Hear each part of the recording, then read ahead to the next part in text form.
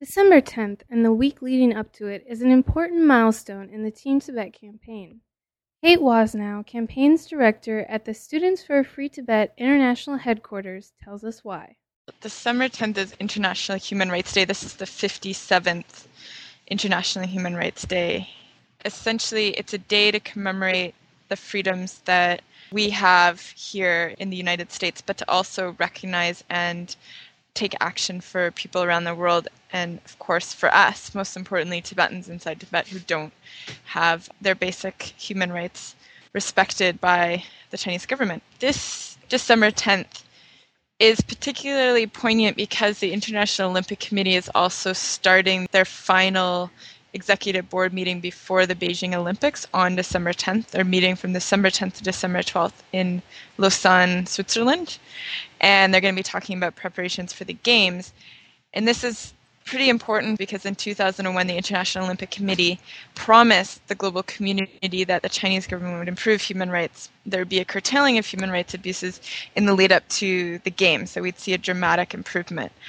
And that just hasn't been the case, and especially inside Tibet, what we've seen is actually hardening of the Chinese government's position and crackdown on any sign of dissent inside Tibet. And we've seen that going back to Nangpala Pass and the shootings there last September, and now with Rungay Adak being sentenced to 8 years, and the crackdown in Lhasa in October during the Congressional Gold Medal ceremonies in DC. So what we're actually seeing inside Tibet, and then what we're hearing as well from human rights advocates who work in China, whether they're working on media freedom campaigns or labor rights and any number of issues concerning human rights, what we're hearing is that the Chinese government is actually getting worse. The way that we decided to frame our December 10th human rights commemorations this year was to really focus on the fact that China is a human rights failure.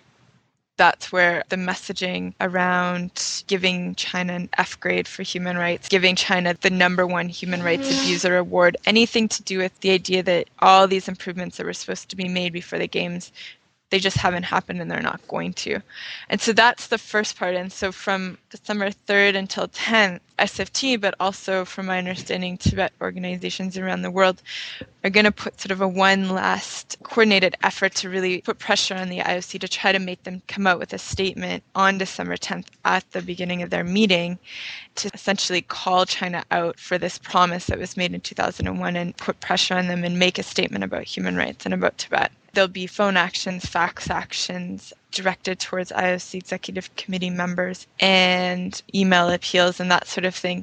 Pretty classic SFT grassroots tactics and grassroots pressure. And then that's going to lead up to December 10th itself when, you know, it's not just going to be Tibetans and their supporters, but Uyghurs and Taiwanese and Darfur and Chinese democracy groups will congregate outside embassies and consulates around the world. For Tibetans, in particular SFT Tibetans and supporters, we really want to take this opportunity to send a message to the Chinese government that, yes, you're a human rights failure, but that just gives us more drive, that just gives us more reason to really go all out starting in January 2008 on our Olympics campaign and on our effort to highlight Tibet's occupation and human rights abuses in Tibet between January 2008 and next summer. And we're going to do that through direct action. We're going to do that through our creative PR campaigns, our messaging, our images. And so on December 10th, we're going to launch the Beijing We're Ready campaign, which is really a grassroots initiative to get our young people around the world excited about next summer, and by making their own Beijing We Are Ready videos that are based off of the Beijing We Are Ready videos that the Chinese government produced back in August for the one-year countdown to the Games, but are really more about Team Tibet and Tibetans and their supporters standing with Team Tibet and sending this clear message to the Chinese government. And the strategy behind it, or the thinking, is that we don't just want people to walk away from December 10th Human Rights Day and feel really depressed. We want them to start thinking and start planning over the holidays and into the new year and really have something that they can work on within their chapters. And that's going to be creating these Beijing We Are Ready videos, which we'll post on YouTube and then have on BeijingWeAreReady.com webpage. How can people follow up if they want to get involved? The best way for people to get involved is to participate in any initiatives SFT is organizing in Wisconsin or elsewhere in the Midwest by going to information tables, sending faxes, going online to www.studentsforfreetibet.org, where there'll be downloadable information sheets, sample letters that you can fax to the International Olympic Committee executive members, or phone numbers.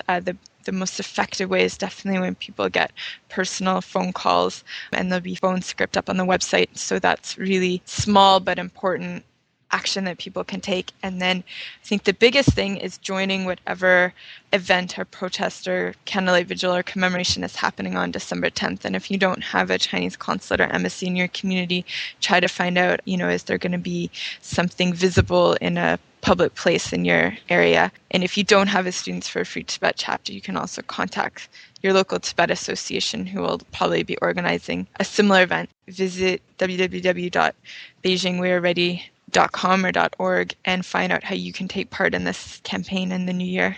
So are they both going to work, .com and .org? Yeah, they're both going to work. That was Kate Wasnow, Campaigns Director at the Students for Free Tibet International Headquarters.